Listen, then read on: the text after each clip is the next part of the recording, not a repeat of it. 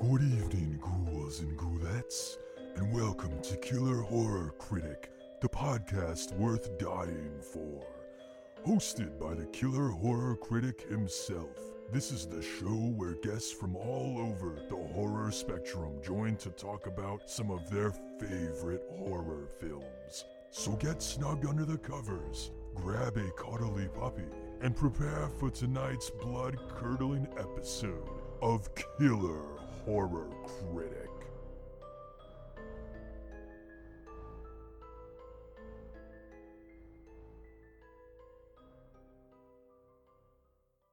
Good evening, horror fans, and welcome to another episode of Killer Horror Critic. I'm your host, Matt. And I'm Chris. And this is a podcast where my wife and I critique and argue over horror films. A couple of drunks at the bar, so maybe never quite learn anything. Maybe we never enlighten you, especially tonight, probably.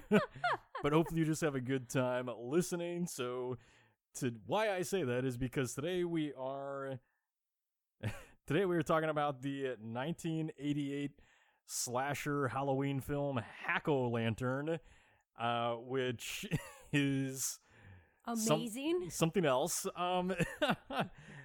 Is directed by Jag Mundhra. I cannot pronounce names. Who also went on to did a lot of crime movies, like the Jigsaw Murders or a film called Night Eyes. It was written by Carla Robinson. This is their only feature. Not too shocked by that. And essentially it's about this dude named Tommy, played by Gregory Scott Cummins, who has this creepy grandpa, played by High Pike, and grandpa's like part of a cult that has some kind of plans for Tommy, and then people start dying on Halloween, and it's just such a fucking weird film that to say anything else would either spoil it or not spoil it or make it more confusing or less confusing. I really don't know. It's just that kind of movie. So we are going to spoil this film, but before that, we have our usual spoiler-free content. So I do recommend checking it out before we get into that. I think it's streaming on Shudder. You can probably check it out there. Otherwise, I don't know. I don't quite know. This is one where I'm like, you must pay to rent it. I will say you must pay to rent it. It's so much fun. I just want to emphasize it's terrible, but in the best ways. Yes. It's terrible chaos, and I love it. Yeah. So go check it out before listening to the rest of this, but we are going to do spoiler-free content first. So per usual, our releases for this week, it's really exciting actually this month, and I know that there's going to be that crowd of you out there that are like, boo remakes, boo sequels, boo reboots, boo requels, boo TV series, boo everything. There's that group where it's like literally every time a horror property is, gets any kind of redux, there's always the crowd that's like, fuck Hollywood has no original ideas, blah blah blah. And, look, I get it. I used to be in that crowd, but my mindset now is, these things, not only is it fun to kind of get another take on some of our favorites, but our old favorites still exist, and these new ones, potentially help bring newcomers to the franchises that we love, and so we get more fans to enjoy them with, so we want more people in our cult. Right, so I kind of look at it that way, it's a way, it's an easier way to get more cult members than the way that Grandpa goes about in Hack-O-Lantern, right? Exactly. Grandpa's kind of taking the hard way out. This is the easy way out. Just show him a movie. So, exactly. But anyway, that being said, so what's fun about this month is it's kind of like a classic slashers renaissance this month. So, and really this year, I mean, we're kind of seeing it going forward too. But this week in particular is just absolutely loaded. So first up is the I Know What You Did Last Summer series. This just premiered on Amazon Prime, and these will all be out by the time you're listening to this, but this is on Amazon Prime, and it's basically, kind of a soft reboot of the film that we've seen, which itself is based on a book. And I was talking with someone about this today on how this series is actually a little bit closer to the book, which is more, or at least so far, we've only watched the first episode, but the book itself was kind of more of like your typical sort of murder mystery, right? Yeah. Whereas the film is obviously much more a 90s stylish slasher. So. Yeah. So you get a little bit more of that kind of murder mystery vibe in this, it's a little more similar to that. But yeah, as far as the series goes for itself so far, I will say it's a little too melodramatic teen drama for me. Oh, but it's absolutely like CW drama. yeah, 100%. I've heard it compared a lot to what is it, Pretty Little Liars, stuff like that. I would absolutely agree with that. Yep. It very much has that tone. So that's not my style, but I'm still going to watch it. I'm hoping it'll draw me in further. I kind of had the same reaction to the Scream TV series originally, where at first I was kind of like, I don't know about this, and then it eventually kind of drew me in just because it got more and more fun, right? Yeah. I'm sure that's what will happen with this, but I just want to say, one piece of advice I have to really any writer, any filmmaker, and yes, who am I to talk? But this is advice that I've gotten like down the line over the years, and it's this: anytime that you're throwing a voiceover into your script, just don't. I've mentioned this many times on here, I think, but just don't. And the reason being, like, anytime you do a voiceover, especially the way that this one is presented, and I Know What You Did Last Summer, I know that you think it sounds smart. I know that you think it sounds poetic. I know that you think that it sounds like thought-provoking and all that kind of stuff. The chances are about like 99% that you're probably wrong. Yeah. And that it's just going to sound really goddamn pretentious. Which is why I made fun of it. Yeah, and I mean, that was my problem right from the beginning, is we open with like a 5-minute internal monologue from the main character as she's driving around. I'm just like, okay, I've already had enough. Like, yeah. Cause, and here's why. Like, so if you ever do write voiceovers, and I'm sorry, this is not what this podcast is about, but when you do write voiceovers, what I always use the parameter for what makes a good voiceover is something like the film Goodfellas, right, with Ray Liotta, where you open that film with this long monologue from Liotta. But the difference is that in Goodfellas, you're not being told the truth, like you're being told this monologue from Ray where he thinks that everyone in town, like, respects him and likes his family and all this kind of stuff. But that's not true. They all do these things for him because they're fucking afraid of him, And so that's the point. Like, there's an irony to it. But when your voiceover is just your character internally, basically being like, you never really know who you are until you do something bad. It's like, no fucking shit, I know that already. You're not enlightening me with this, so just stop it. Like, it's just annoying. Yeah. Anyway, I've ranted enough about that. Voiceover's bad. Don't do them. So that's on Prime. Next up is the Chucky series, which just premiered on Sci-Fi. I fucking loved it. This basically is Chucky. It's a continuation of the film franchise that Don Mancini's been directing the films for lately, and it's a continuation of that, so it ties directly into it. But it's about Chucky being found by this teen boy, and he's this bullied kid who gets picked on a lot, and makes creepy doll sculptures, and has an abusive dad, played by Devon Sawa, and anyway, Chucky, from what you can kind of get from the first episode, is starting to take it upon himself to be like, hey, kid, I'm going to teach you how to murder people, And so, yeah. Which, so far, what we've seen from the first episode, I fucking love it, Yeah. I think it retains all of the atmosphere and what we're used to from a Child's Play film, especially lately from Mancini, where it's like, really funny, but also kind of creepy and bloody and, very violent and creative. I mean, even in this first episode, a couple of the kills are just like, whoa, what the hell, Yeah.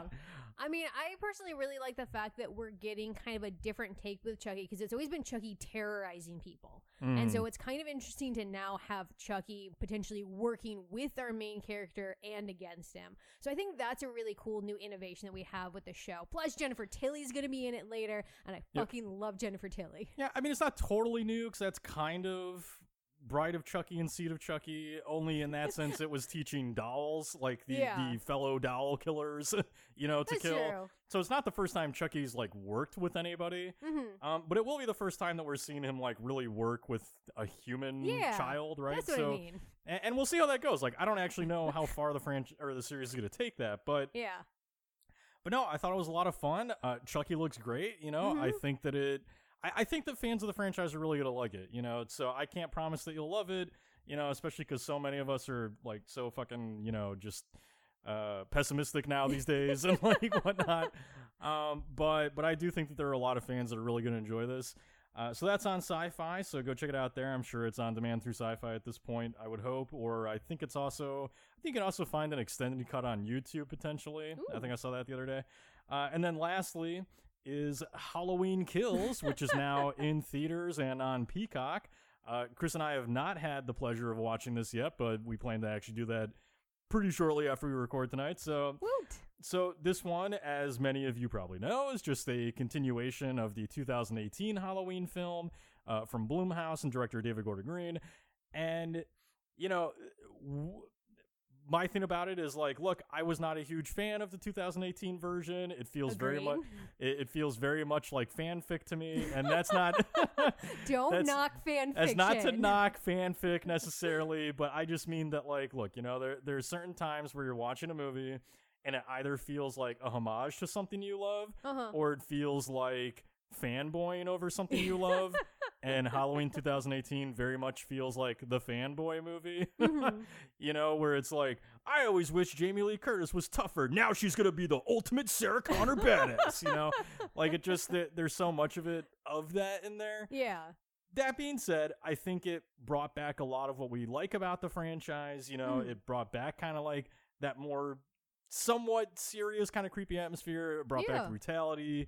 The fun kills, and Halloween Kills looks like a blast because it just looks like a total fucking slaughter from Michael Myers. So, I can't wait to watch this. Yeah, so hopefully it'll be okay. I'm really worried that I'm going to hate the script and the dialogue, but I'm already prepared for that, so we'll see. As long as the kills are good, I'll be happy. And there's still a shitty boyfriend out there who needs to die.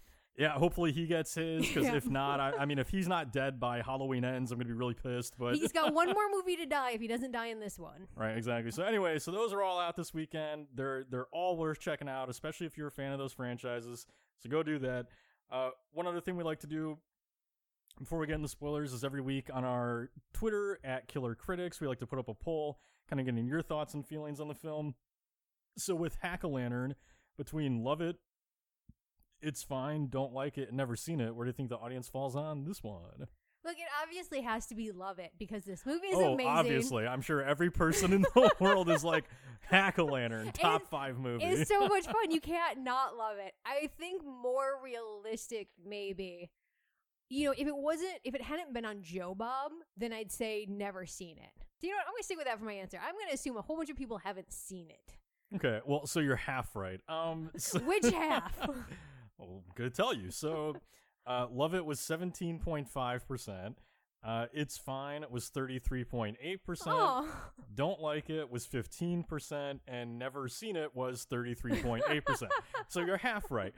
Half of the majority of the poll has not seen it. And then the other majority was It's Fine. So, which is where I fall, you know, and we'll get into that in a minute. But we also have comments to go along with these. These are all from Twitter. So up first is at Furk Your Work. So that's FURKYOURWURK. And they say, I dare anyone to not be entertained by satanic cult grandpa. If you aren't entertained, you must be some kind of stone-hearted sociopath. I absolutely agree with this. I love the grandpa in this film so much because he's so extra. And that's kind of what I like about a lot of this film is that the performances, everybody in this just really committed to their character to like the 10th degree.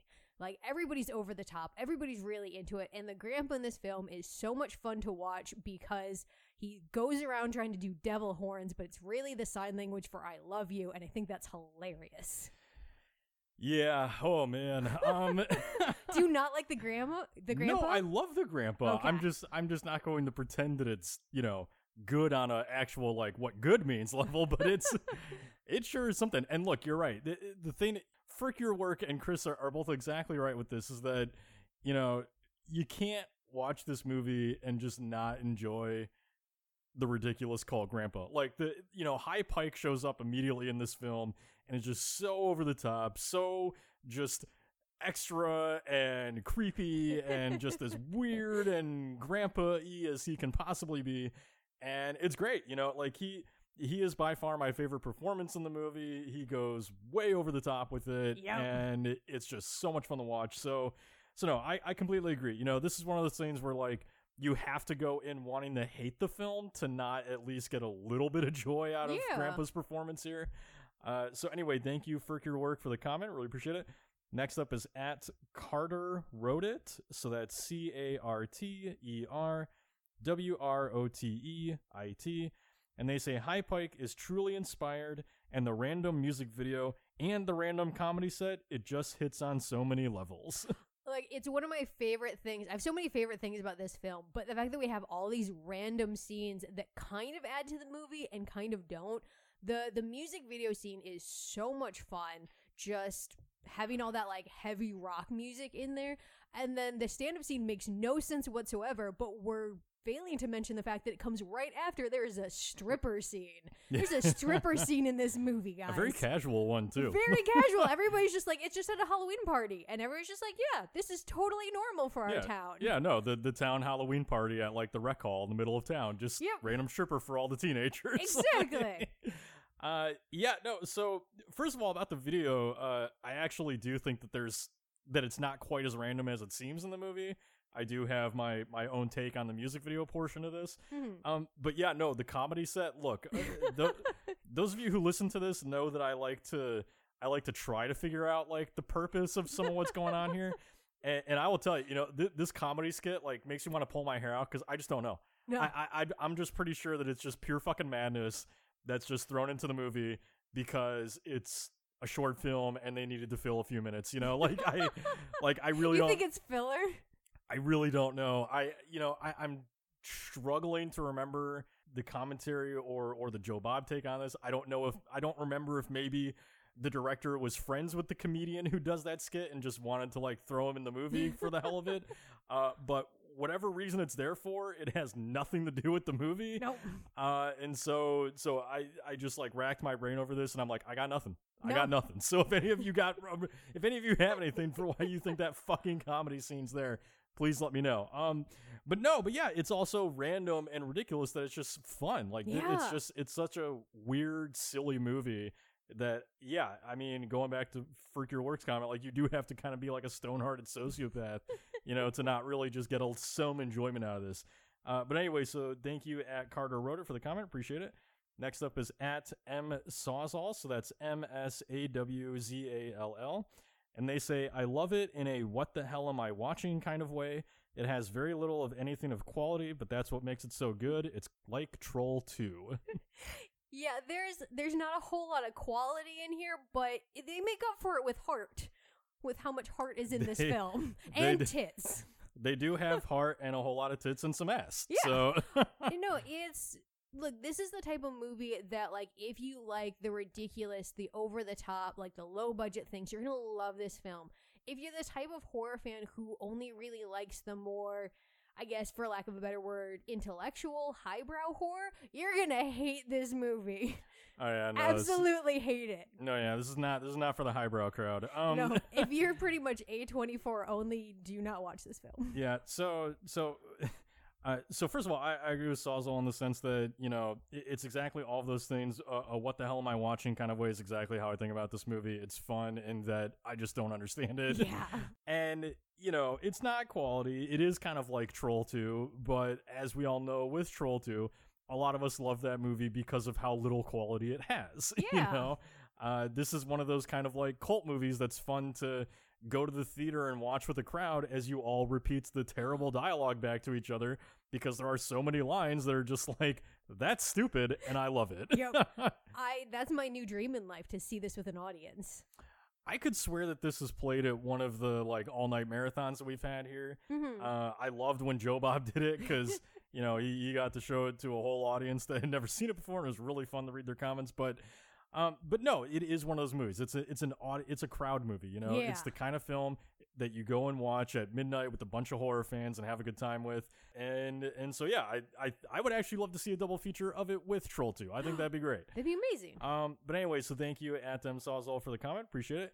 Next up is at Neon Robot Attack. So that's Neon Robot Attack. And they say, High Pike as Grandpa and seeing Mac's dad from It's Always Sunny is fun for at least one viewing, but I'd be shocked if this made anyone's top 10 list for anything, I'm the Devil's Son is oddly catchy too. Well, Neon Robot, I think this might actually be Chris's. It's in my top 10 for Halloween movies. It's not mine, but It's definitely in there for me. No, look, we all love Grandpa. He's so much fun to watch, but this does have really good rewatchability. I know that sounds crazy, but there's so many little things like hidden in the corners because all of our extras that are in this film, not even our main cast, but a lot of our extras are really into the roles they're playing, and they're really fun to watch. Like, I will watch this movie like a bajillion times, and it's probably my new like must watch for October. yeah, so look, Chris is somewhat new to this, so I think she's still coming off the high of how ridiculous it is, But yeah, no, I mean, okay, so Neon, that's one person out there that has it on their top 10 list.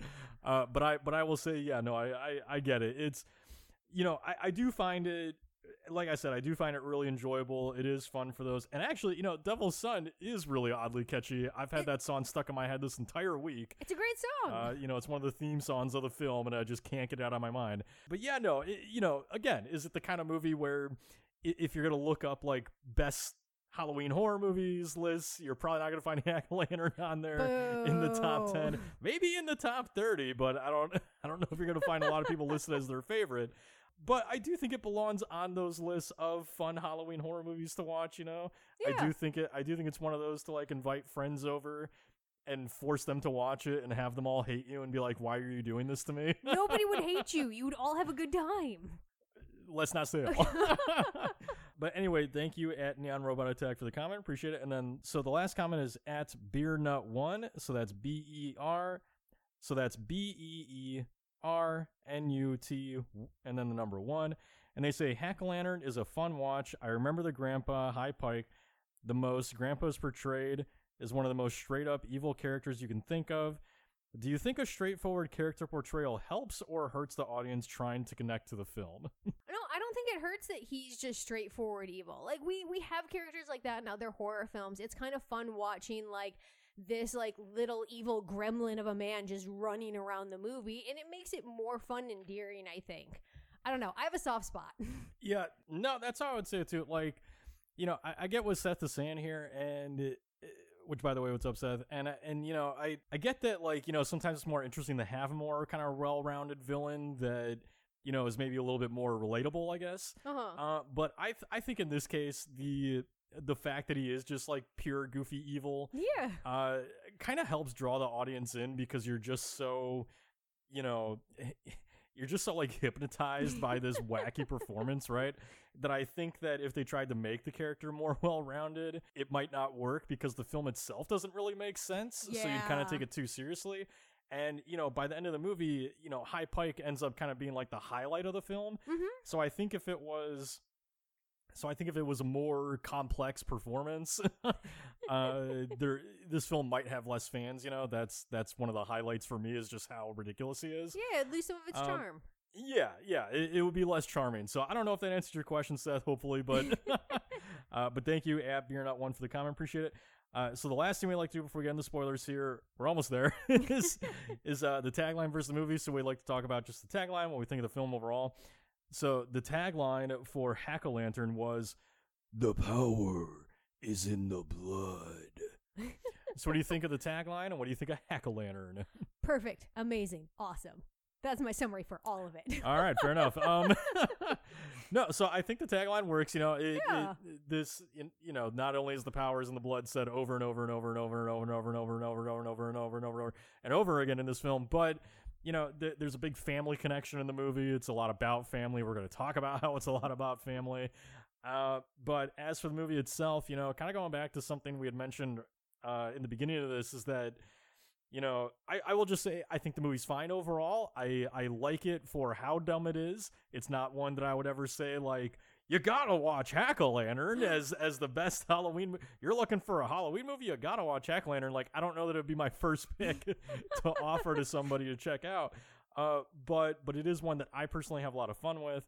But the thing I want to say about it is that, like I think Chris had said, this is a film where it feels like this small kind of movie where it's just a bunch of friends making a movie together and everyone's having a good time on set and it's laid back and no one's taking anything too seriously. And like, I don't know that was the actual case, but you do get that kind of vibe from the film. It feels like this really just, it feels like this film where everyone was just very close knit and familial, yes, and enjoying themselves. So who knows if that's the case? I don't know. Low budget movie like this, maybe it didn't even have a crafty table and everyone hated their job. Number one rule on a set is you have to have a crafty table, otherwise fuck you. Yep. So who knows how well people actually liked working on this movie. But that's my take on it watching it, is it just feels like everyone's having fun. Yeah.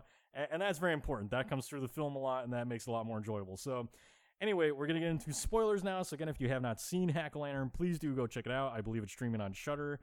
And with that being said, as usual, who do you want to talk about? We have a pretty eclectic cast here. So who caught your attention? So I want to talk about Roger, who's played by Jeff Brown, who is the younger brother in this, because he is the evil one in this. Like, I know it's supposed to be Tommy. It's all about Tommy. He's the one because he's the product of incest and all that kind of shenanigans. But I think that Roger's actually evil one, and it makes sense that he ends up being like the cult leader in the end with the overdramatic coat. Because look, the first time we meet Roger is him like running around the backyard with a gun, going, trick or treat, give me all your candy before I blow your head off. Yeah. And granted, as Matt pointed this is out, America. yeah, and Matt pointed out he's a child, but look, this is a dude who, that's what he says in his first introduction. That's the only thing he says in his first introduction. And then suddenly he's a cop, and as a cop, he's running around with his gun. He points his gun at small children for longer than a second. Well, and then the chick that he's with, who I always forget her name. I don't know. Beth. Yeah, Beth, played by Patricia Christie, and then Beth is like laughing like, oh, he was going to shoot you kids, Right.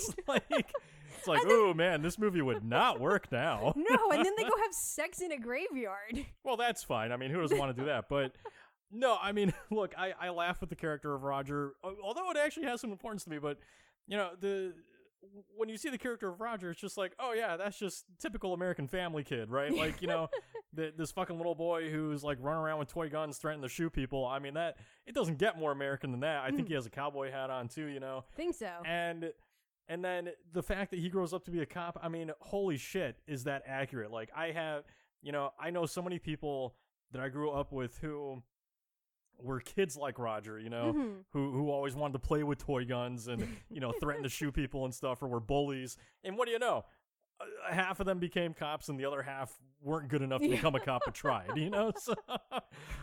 So it's just, Roger is just a very all-American character of just like violent, violent wannabe cop and beat people up. So, but he does get really interesting. I have some things to say about Roger as we go, but, who I want to talk about is, of course, Tommy, played by, like I said, Gregory Scott Cummins. And the reason why is first I want to pose something interesting. And it's just this idea of how, between Halloween movies, Halloween horror films, they kind of have this sort of connected thread about how they're all kind of, not all, but how a lot of them kind of revolve around this idea of like the corruption of the soul, and again, Halloween is celebrated throughout the world, but to me it's always felt like a very American holiday. Like, it feels like, we're the ones that go the biggest and the hardest with Halloween. Oh, absolutely. And in that is interesting because when you consider that we were founded by a bunch of like ultra religious nuts, it kind of starts to explain like why Halloween is treated in horror the way that it is, because people making horror movies, they're not always necessarily making horror films like directly for horror fans. They're making horror movies for a general audience, right? Yeah. And for them, the general audience are those, like we've been talking about this month, the fucking, Christian, the Puritans, do-gooder Puritans, right? Who are afraid of things that are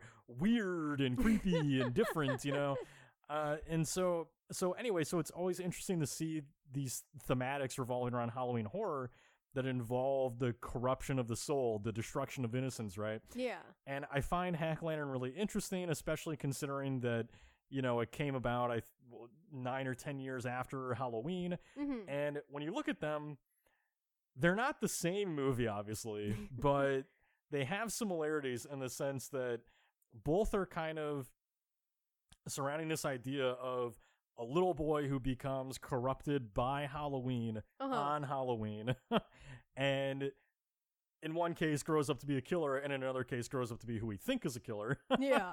But they both have that idea of like Halloween kind of possessing the soul, right? Like the actual spirit of Halloween taking you over. I mean, that's kind of what's going on in both of these, and especially the original Halloween. But but anyway, what I really want to get into with Tommy is that, you know, to me, this is an interesting film because I can't quite figure out if it's pro-Christian or anti-Christian. and the argument for pro-Christian is the way that Tommy's treated, because, you know, we automatically are made to assume that Tommy is like this really evil character, and we spend the entire movie thinking he's probably the killer because of the way he's portrayed, because basically everyone looks at him like this fucking, you know, messed up weirdo because what? Because he likes rock music? Because he dresses in black? He's also a snarly asshole. Well, I mean, look, he's a jerk, sure, but the point is, like, the movie makes an emphasis on, look at this bad character. Oh, he listens to rock music. His mom can't talk to him anymore because he's been corrupted by rock music, you know? And I mean, for God's sakes, the fucking devil horns showing up throughout, you know, like that classic, like, rock piece, whatever symbol that you want to call it. You know, like that being the secret handshake of the cult. Again, it's all playing into these ideas of like, you know, ideas that were very popular in the 80s of like, oh, rock and roll is destroying our youth, you know, and you know, and so like to me the film is kind of tying into those fears that were rampaging through America at the time of just like, you know, the satanic panic era and like, you know, rock's just corrupting everything and whatnot. And Tommy is that character to me, and his mom and the rest of his family are those fucking, like, you know, typical Midwest Christian Americans who are like, oh my God, rock and roll. Like, oh, you're so weird, Tommy. You must be a murderer. You're, you know, like they're all afraid of him and everything. And it's just, you know, all of that stuff it's just so amusing to me. But that's the angle that the movie is taking, is like rock and roll, bad, evil, you know, all that kind of stuff. And I mean, it's to the point where Tommy even has the moment where, you know, his mom's like trying to knock on the door and talk to him, and he puts on the headphones and he actually says like, I can hear nothing anymore, you know? And he says it so aggressively that, you know, the purpose of it being like, rock is drowning out everything that's important. All he cares about is rock and roll anymore now, you know? I just think it's funny because he's a poser. Well, and he is a poser, which is even more hilarious, you know, but see, that's the interesting thing is that, you know, by the film making us as well think that Tommy's evil because of all of these things, right? Because of rock and roll and all that. By making us have that viewpoint, we assume of him differently than what he actually is, as we kind of figure out throughout that he is a big fucking poser. Yeah, he's a giant fucking poser, and Roger's the evil one. Roger, who upholds like the traditional Christian values, is the evil one. Never trust a blonde. Right. Well, so you know, this whole thing is revolving around Tommy, you know, and kind of like the corruption of Grandpa and Halloween and rock and roll on him, right? And there ends up being this emphasis on family, where we constantly have the mother, who I believe is Amanda, played by Katina Garner, where we constantly have her, like, you know, saying things like, I just want to keep my family together, you know, like, why do you think this film in particular is so emphasized on family? Look, my takeaway from it is that it's showcasing how it's good to be a part of a family, but if you make that kind of your defining thing and you're too close-knit, it gets real weird and real bad real fucking fast.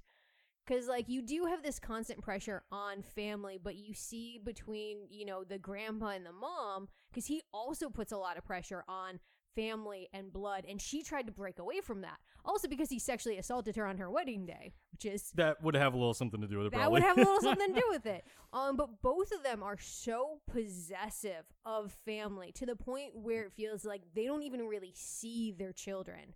They don't even really see, you know, everybody else. Well, they don't, and that's part of the point to me, too. So, you know, what's interesting here is So look, I mean, this is gonna be a heavy theme of what I'm talking about tonight, which is the fucking like war on rock and roll and culture. So, because I mean, honestly, I think that's what this film's all about is that movement from the '80s. But so when I watch this, the conflict between Grandpa and the mother with the kids in between, it feels like it feels similar to like a culture war to me kind of thing.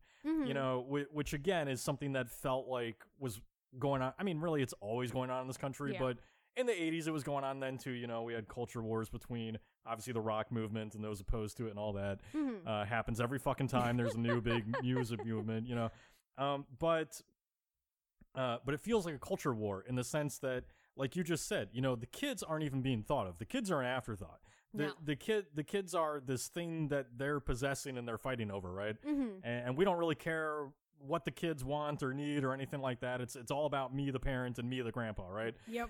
And so it ends up being kind of this culture war, which ends up tying in the reality a bit in the sense that any of us have grown up. I mean, it does kind of feel sometimes like a mini culture war between our parents and our grandparents and kind of how they conflict over how they think we should be raised and all this kind of stuff, like I'm sure my grandparents had plenty of talk to my parents about, well, you shouldn't let him watch that horror stuff, that's bad for the brain or whatever the fuck they said. But in a larger scope, it just feels like a metaphor for culture wars in general, where you look at Grandpa and his cult, and here they are, to me, kind of representing like the rock and roll world.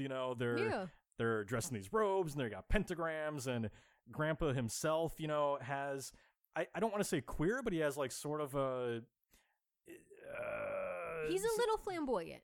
He has sort of a flamboyant vibe about him, where he's got, look, I don't know how to say this. He's not afraid to put on like eyeshadow and stuff like that. Yeah, his makeup's on point. Yeah, his makeup's on point. It looks good, and he's not afraid to do that, whereas, I mean, in the 80s, like, you'd be hard pressed to, find your average American dude who would do that, right? So to me, Grandpa kind of also represents the rock culture in that sense where, musicians didn't care about that shit. They did it because it looked good, right? It's all about that heavy metal. Yeah, so Grandpa and his cult, they kind of feel like that rock movement to me, and and it's why, again, I think there's such an emphasis on Tommy and all of his fucking music and all that shit. And then Mom is the other side of the culture war, the concerned parent that's worried about their kids being corrupted by rock and roll, and so on kind of like a large scope sort of theme with it, the movie kind of feels like it can be summed up as like middle America being afraid of their kids being taken by rock and roll, like that's really what the movie just kind of ends up feeling like to me. And I think that's why, or at least part of why, the emphasis is so much on family is it's just tying into the idea of all of these concerned parents that are, worried about the changing culture and losing touch with their kids. That's what it feels like to me. Yeah, I definitely agree with that. I think that there's kind of, at least for me, an added line in there that, like, if you try to control your kids too much, if you try to be too restrictive and force your own viewpoint, it's not going to go well. Both of them are dead by the end of this movie. Grandpa doesn't survive. Mom doesn't survive because both of them are trying to hold on and force their viewpoints on these kids without talking to them. And I think that's ultimately why they get it. Oh, no, for sure.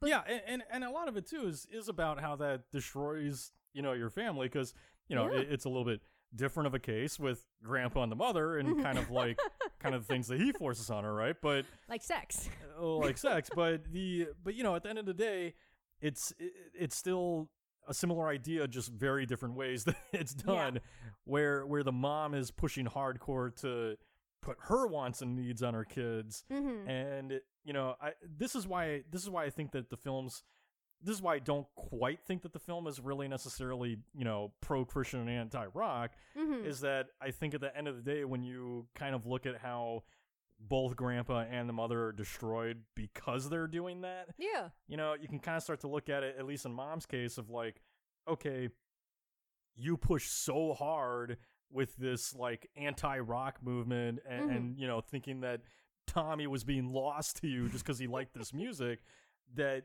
ultimately you end up losing your kid because you pushed so hard. Yeah. It drove you insane. You destroyed your family because you wouldn't just let your kids be your kids, right? Exactly. Well, and I think it's interesting too. I don't think that this film is necessarily, I agree with you. It's not pro-Christian. It's not anti-Christian. I feel like it's pointing out more that being in the extremes is a bad thing, and you need to find some kind of middle ground. And I feel like the reason I don't know if it's really pro-Christian is the amount of kind of nudity and comfortableness with sex in this film. Like, we got a goddamn stripper that everybody's super chill about. So what do you think about how sex is viewed in this film? Well, first of all, I want to clarify. I don't mean pro-Christian like it upholds, all of the Christian ideals. What I more mean by that is, I get what I'm trying to ask is the film trying to appeal to Christian fears, or is it trying to appeal to the fears of kids? Yeah, to the kids that felt like they were being suffocated by their parents and that. And I lean more to the latter. I think it's more about. I think it's more about that fear of the kids dealing with that suffocation.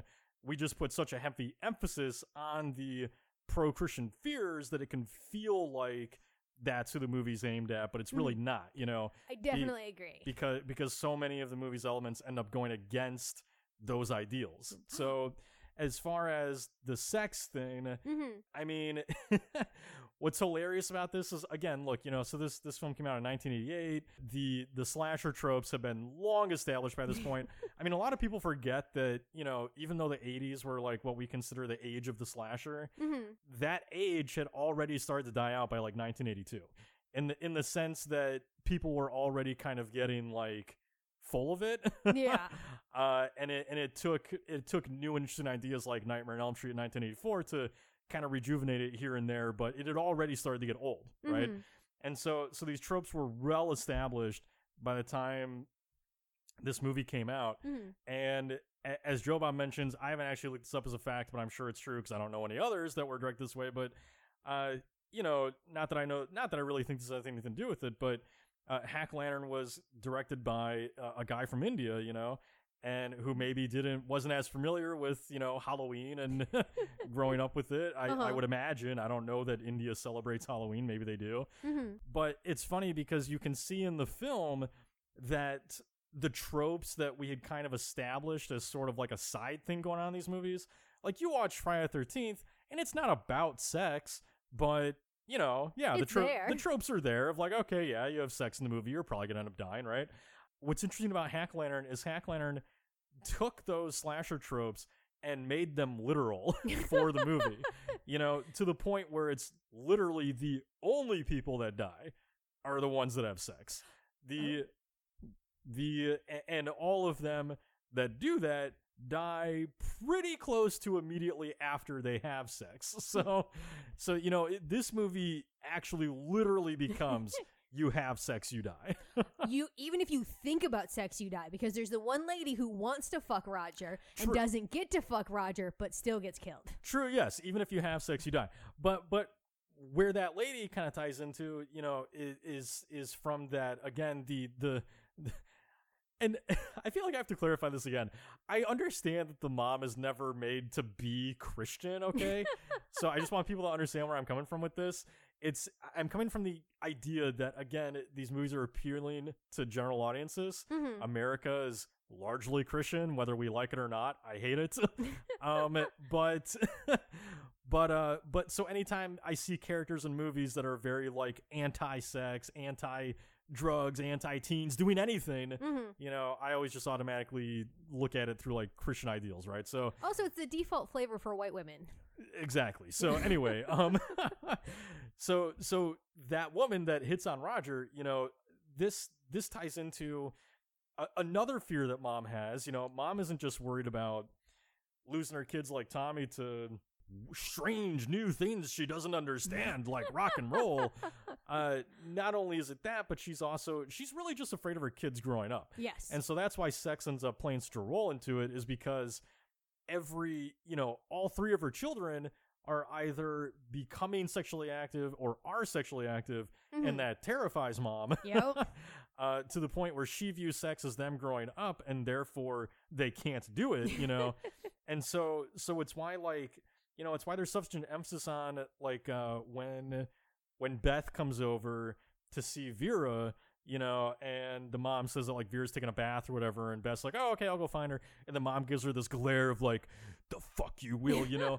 and I take that as, like, even though Vera's not queer, at least not that we know of, maybe she's bi. She and Beth have definitely fucked. Okay, maybe they're bi, but mom gives that vibe of looking at Vera like she suspects that Vera might, you know, be gay potentially, and is like, you know, trying to tempt her daughter by going into the bathroom with her. Like, basically it's just this thing of like, ooh, I don't like that she's going into the bathroom with my daughter, you know? And again, like, when they're kind of feeling each other up a little bit in the woods, you know, mom shows up there too. And stop being so handsy, girls.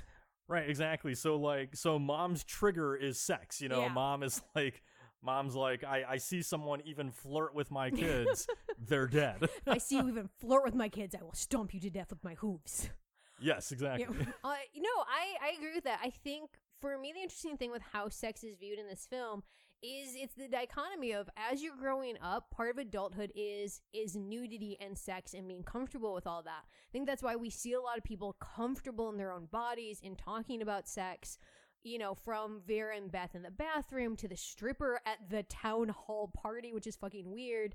You know, that's a natural part of adulthood, and all the kids are technically adults. And it is that fear of parents of letting your kid grow, letting them grow up and move on to that next stage. Well, look, so here's an interesting thought is, you know, speaking of the stripper at the party, you know, I think a lot of us can watch this movie and think to ourselves, what the hell is the deal with this random, like, casual stripper at this town party at, like, the town fucking hall? It's a hedonistic town. Well, no, so what I think is going on here is I actually think that, you know, once you learn that the mom is the killer and you go back and rewatch this film, it's one of those where I think you can start to kind of look at the movie through the mom's point of view. So the stripper's not even there? No, I don't necessarily mean that. You know, like, look, I mean, movies are a heightened reality, right? Yeah. So I don't necessarily mean the stripper thing doesn't happen in this case. You know, I'm not looking at it like, oh, a psychological horror movie where it's all made up. What I mean is that if you look at the movie through the mom's point of view, I mean that in the sense of, like, looking at the film through what mom's afraid of, right? So to me, the worst thing that mom can imagine with these kids going to this party, and keeping in mind, you know, as far as I can tell, it's like the high school party. It is the high school party. At like town hall, where, like, nothing like this should be happening, you know? But to me, I think if you look at it through her point of view, you look at it through her fear, and mom's fear is the worst thing that could possibly happen at this party is there's stripping, there's drugs, there's sex, you know? So I look at that party as being mom's worst fear of what that party is. And that's how I explain the stripper being there. I still can't explain the comedian. Maybe she also has a fear of stand-up comedians. Maybe she does. Maybe she thinks stand-up comedians are like the devil's spawn, but I just like the idea that this is a very hedonistic town. That this is just a common occurrence. There's just strippers everywhere. Everyone's having sex all the time. I mean, it certainly feels like it, you know. Yeah. I mean, for God's sakes, they've got a pretty big cult in this town for what seems like a pretty small town. So the kids are completely unfazed by having a gun drawn on them. Yeah. So and everyone's just fucking in cemeteries. Yep. But no. So yes. So that's what the emphasis on sex is. It is literally a have sex you die movie. You know, like to the T. Like that is actually what the movie's about. Yep. And one last thing I want to add there that I think is interesting is, you know, so you look at the literalness of the have sex you die trope. Another one that I'm interested in is, you've seen this in so many movies, you might have experienced this in real life, but you know, and I experienced this, like, being a teenage boy at one point, right, is that there's always that parent who, when you go to pick up their teen daughter, is like, you get her home on this time, you know, like, you get her home safe, or, you know, like they're always very protective of the teen daughter, but they never do that for the teen boy, you know, like, I never left to go to a dance with my girlfriend at the time or whatever, and my parents were never like, you make sure you get him home on time and that he's safe, you know, like I never experienced that. So you're a boy, you're born impure. Well, right. So, as America views it, yes, I'm allowed to go fuck like 30 people by the time I'm 12, and I'm fine. You on the other hand, you even think about it, and you're like a witch. So, but anyway, my point is that you have this scene at one point where Tommy's about to go go off with this chick. I forget her name. His, I think, girlfriend. I don't really know. Their relationship's not very clear. But he's off to go hang out with her, and she's real dangerous and stuff too. Like, oh, she wears, I don't even want to call them shorts. She's basically just wearing panties in public. She's got a tattoo on her ass. Everybody at the shop is like, or everybody at the grocery store is all obsessed with her tattoo, right? Like, oh, she's got a tattoo, you know, like it's like this cool hip thing that nobody else has, right? It's an excuse to stare at her ass. Well, I mean, yes, it's a great, yes, Chris, obviously it's a great reason to stare at ass. It's not the point. The point is that this girl is another representative of like all these things that this town doesn't understand, and how you know, fucking just have a stick up their butt that people were at the time, where like having a tattoo is like a big deal. Yeah. But anyway, the grandpa, you know, spots Tommy in the car with her, and he's telling her to get Tommy home on time, and talking to Tommy about being pure and saving himself. And so to me, it's like a twist on that narrative of the girl that has to get home on time, and now it's the boy that has to get home on time. And anyway, the whole big reason I'm bringing this up and speaking about Tommy's poserism is I have a small gut feeling that Tommy might actually be a virgin. Oh, Tommy is absolutely a virgin. Right? Yeah. It's not just me. No. That's why when he has the rock and roll dream and he's about to have sex with a woman, she stabs him in the goddamn throat. Right. It's like Tommy being afraid of sex. Yeah. And look, so I never got to it. That whole music video. Sorry, people. You know I like to ramble. So and veer off on things. So look, the whole music video thing. That is both Mom and Tommy's fears coming together, right? Because you know that whole dream, in essence, is like a wet dream gone wrong. You know, where Tommy's like starting to have a sexy dream, and then it like scares him, and you know he ejaculates blood instead of the other, out of his throat. Yeah, out of there. And the dream also, I think, plays in the mom's fears too, because you know it's again, it's all the rock and roll stuff. It's sexy, and then there's other things too in there which are maybe me reading too much into it, and maybe I'm offensive for even thinking this. But, you know, the girl in the video is, I think, the only person of color in the entire movie. And so... I think so. So her presence specifically in that role almost makes me think, like, again, if you're looking at it through Mom's point of view, you know, this middle of America white woman, Christian white woman, you know, probably looks at this woman like, oh, she's different and, you know, like, bad for my son or whatever, you know, fucking racist bullshit.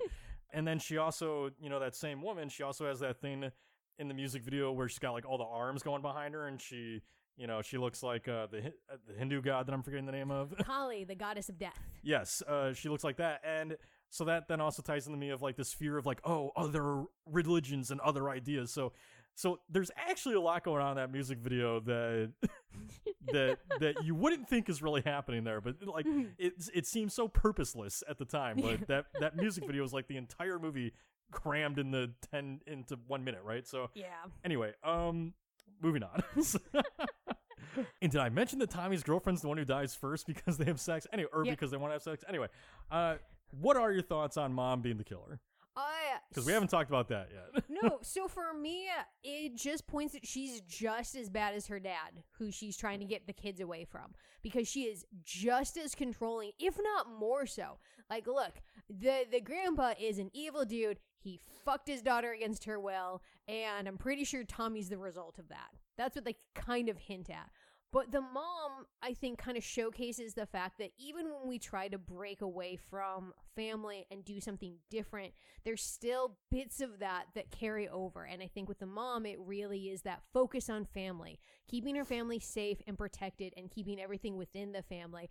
And she goes a little like bonkers with it and decides that anybody who comes near her children is going to get fucking killed with a gardening tool.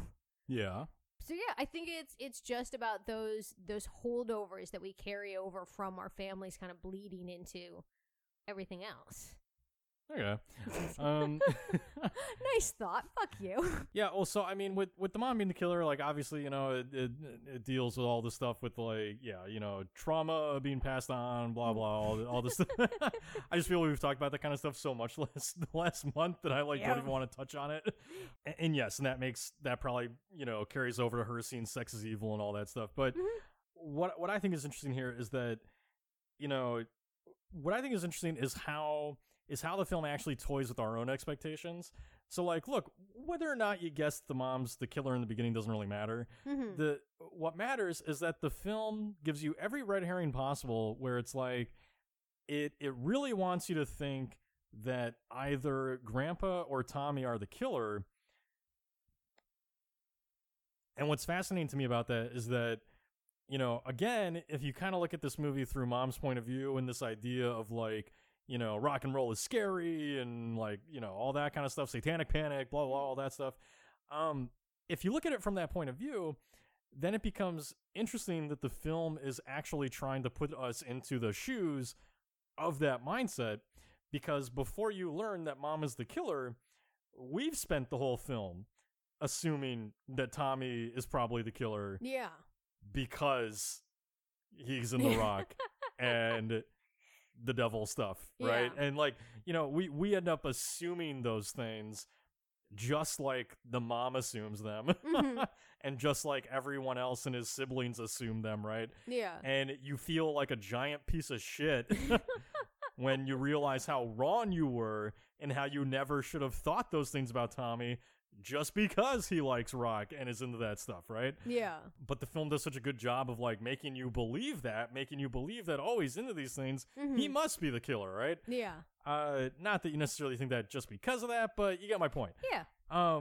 So I think that the reveal that it was her all along is interesting in just how the film kind of toys with you and makes you see sort of like how wrong it is to assume that, you know, someone is so weird or different that they're a killer because they're into that stuff, right? Or because they're in this stuff that you don't understand, you know? So that's where I kind of start to come into, like, I don't think it's actually, as we're talking more and more about it, it's not pro-Christian or anything like that. It's not even a pro-Christian ideals. It's really just kind of, it's making a point against it, actually, of just like how Mom never should have assumed those things about her son. Yeah. Just like you never should have assumed that he's a killer because of those things, right? Well, yeah, I definitely feel like the movie very much is, because even though there is this evil cult kind of around, the evil cult really doesn't do that much. Yeah, they cut off the head of a goat and then they press a stamp onto a girl's ass. The evil cult does kill her husband. So that's true. They do kill Bill. Okay, they're not exactly free of guilt. No, okay, they kill one person. But I do think it's interesting with this film that it is the mom, it is the patriarch of this family who ends up being the one who is the villain of this piece, and then Roger, our upstanding son, is the one who ends up leading the cult. And I think that speaks very much to this, like, you know, if you buy into these, you know, for the most part, Christian norms overly much, you could also be a villain and, you know, kill all of your kids' friends. Yeah, I don't know if that's quite what the movie's saying, but speaking of, you know, let's talk about what we think the whole point of the cult is really quick here. So first of all, I do also want to throw in, you know, speaking of the culture war, I particularly love that there is sort of the Romeo and Juliet, two families against each other kind of stand down in the end there with the mom and grandpa masked up and both like sword fighting on the stairs. Like, that is 100% Romeo and Juliet to me. Yep. But within the same family. But as far as what the cult's actually trying to accomplish, like, what do you think? Like, why? And just really quick, like, what do you think their goal is? Because one of the most bizarre things about this movie is we never have a fucking clue what's really going on with the cult here, other than they want Tommy for some reason. Look, I think that they're a white supremacist cult. They're all What? They're all about purity.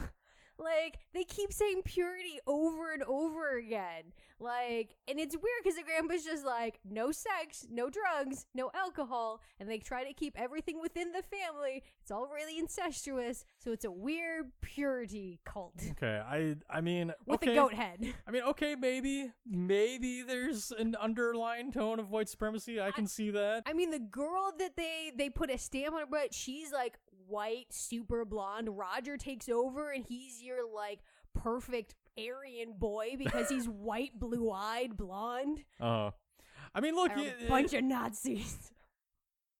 I mean, look, it's very possible. I mean, even if you don't want to look at it like Nazism, I mean, that was a little extreme. I mean, white supremacy, sure. Like, you know, I mean, that ties into the whole middle America thing, and you're right. They make a lot of comments on keeping it pure and and yes, the tagline of the power is in the blood. Mhm. Actually, the more I think about it, the more I think you're probably right on that. Is that I did it. is that the underlying theme there, or metaphor, whatever you want to call it, probably is that they are it's basically just a metaphor for white supremacy. Yes. and keeping it in the blood. And that would actually tie in better to my music video thought here, with why that might be the only person of color in the entire movie, is like the temptress for Tommy, right? Did remember you have one Asian girl who gets a racist thing said to her. Oh yeah, no, that super So racist there's scene. two. So no, and it's an Indian director, so maybe he had something to say about the fact that white people got it white. Yep. So no, I think that's totally possible. That's a lot better than my answer. What I was thinking is just that I thought that Tommy was a virgin, and that, I essentially sort of got the idea that maybe Grandpa, after doing things with his daughter that he shouldn't have, I thought that maybe he actually has probably done it more than that one time, and that maybe he thought Tommy was his kid, but maybe that actually was the husband's kid, and then Roger was actually the offspring of Grandpa. Oh, And okay. and that's why Tommy doesn't fulfill his prophecy, or whatever you want to call it, but Roger does. And that would make sense too, because Roger is the more white supremacist one, right? Yep. He likes guns. He's the more middle American type of white dude, right? Yep. And so I kind of got the idea that Roger was actually the one that he meant to be preparing for this the entire time. And really what I think they're doing is, I just think that, a different way to look at the powers and the blood thing is, I just look at Grandpa being this cult leader. I look at Grandpa as, essentially looking for someone to pass his soul into and continue the family on that way, right? So I think that's why he wanted Tommy to be pure or whatever, is maybe that's a way that he overtakes him. I have no idea. Your answer is much better. I think that thematically works a hell of a lot better. But I do still think that Roger was actually Grandpa's son and not Tommy. So. I don't doubt that. Look, I also think the cult is a bunch of incels who aren't good at the sex things. And that's sex things. Like, Grandpa got the one woman he had his wife, had his one kid, and was just like, I don't know how to move on, so I'm gonna fuck my kid. Look, if the only woman that Grandpa can get is his daughter, then he's probably not very good at the sex things, as you say. So. Right? That's why Tommy's not good at the sex things. But Roger is. Well, that's because Tommy just wants to fuck a guitar. So, all right, so we gotta start wrapping up. So, who is your killer idiot of Hack-O-Lantern? I'm gonna give it to the dad, Bill, because that family's weird. That family's the weird family, and he still married that woman. I'm pretty sure Bill didn't expect to walk in on a poser cult that murders him because he saw them dressed in robes. Can I just say, I'm very impressed by the two people who walk into the cult and are completely unfazed. Bill walks in, he's just like, well, I don't know about all these shenanigans, but you're gonna stay the fuck away from my kids. And then Vera walks in, she's like, okay, fuck your cult shenanigans. He killed my boyfriend. Yeah, well, you said this town's a bunch of heathens, right? So I guess they're probably just used to this. My killer idiot is Vera and Beth, because they walk in on that dead woman in the bathroom who is sitting there looking dead as fuck, and her eyes open. Look. And they're like, oh, she must be drunk. Like, are you fucking... She looks fucking dead, guys. Like, it's just like that in the girls' room sometimes. You just walk in on lifeless corpses with their eyes open and assume that they must be drunk? Oh, yeah. No, no, they were my idiots, because that woman is so very clearly dead. She does not look like she passed out drinking. Her eyes are open, Yeah. all right? And she has no response, and she's not breathing. So they're my idiots. What about your killer death? My killer death is Tommy getting murdered in his own dream with a pitchfork to the throat. Pretty great. Yeah, I like that one. My killer death is the woman in the bathroom, not because it's a good death, because there are better ones like Tommy's there. This is my killer death because of how stupid it is, because because the woman, asked our killer to tighten up her corset for Roger, right, so her tits can look all firm and stuff. And so then the killer decides to tighten her corset so hard that it kind of chokes her, which, look, any woman, all of you wearing corsets at any time, God bless you, like that, it can't be fun to wear, but.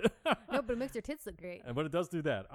But look, it's so ridiculous that he's like trying to suffocate her by tightening the corset and the buttons pop off. But then the hilarious part about it is that she's doing this, and then the killer's just like, oh, this isn't fucking working. Just takes out a knife and stabs in the back. It's like, I tried to do it fun this way, and now I give up. I'm just gonna stab you. So I like the idea that since it's the mom, this other woman's fully clothed, and she's like, oh, that tit's about to pop out. I don't want to see another tit. I'm just gonna stab you. Yep, you never know. What about your killer MVP? Like, my killer MVP for this movie is all of the extras.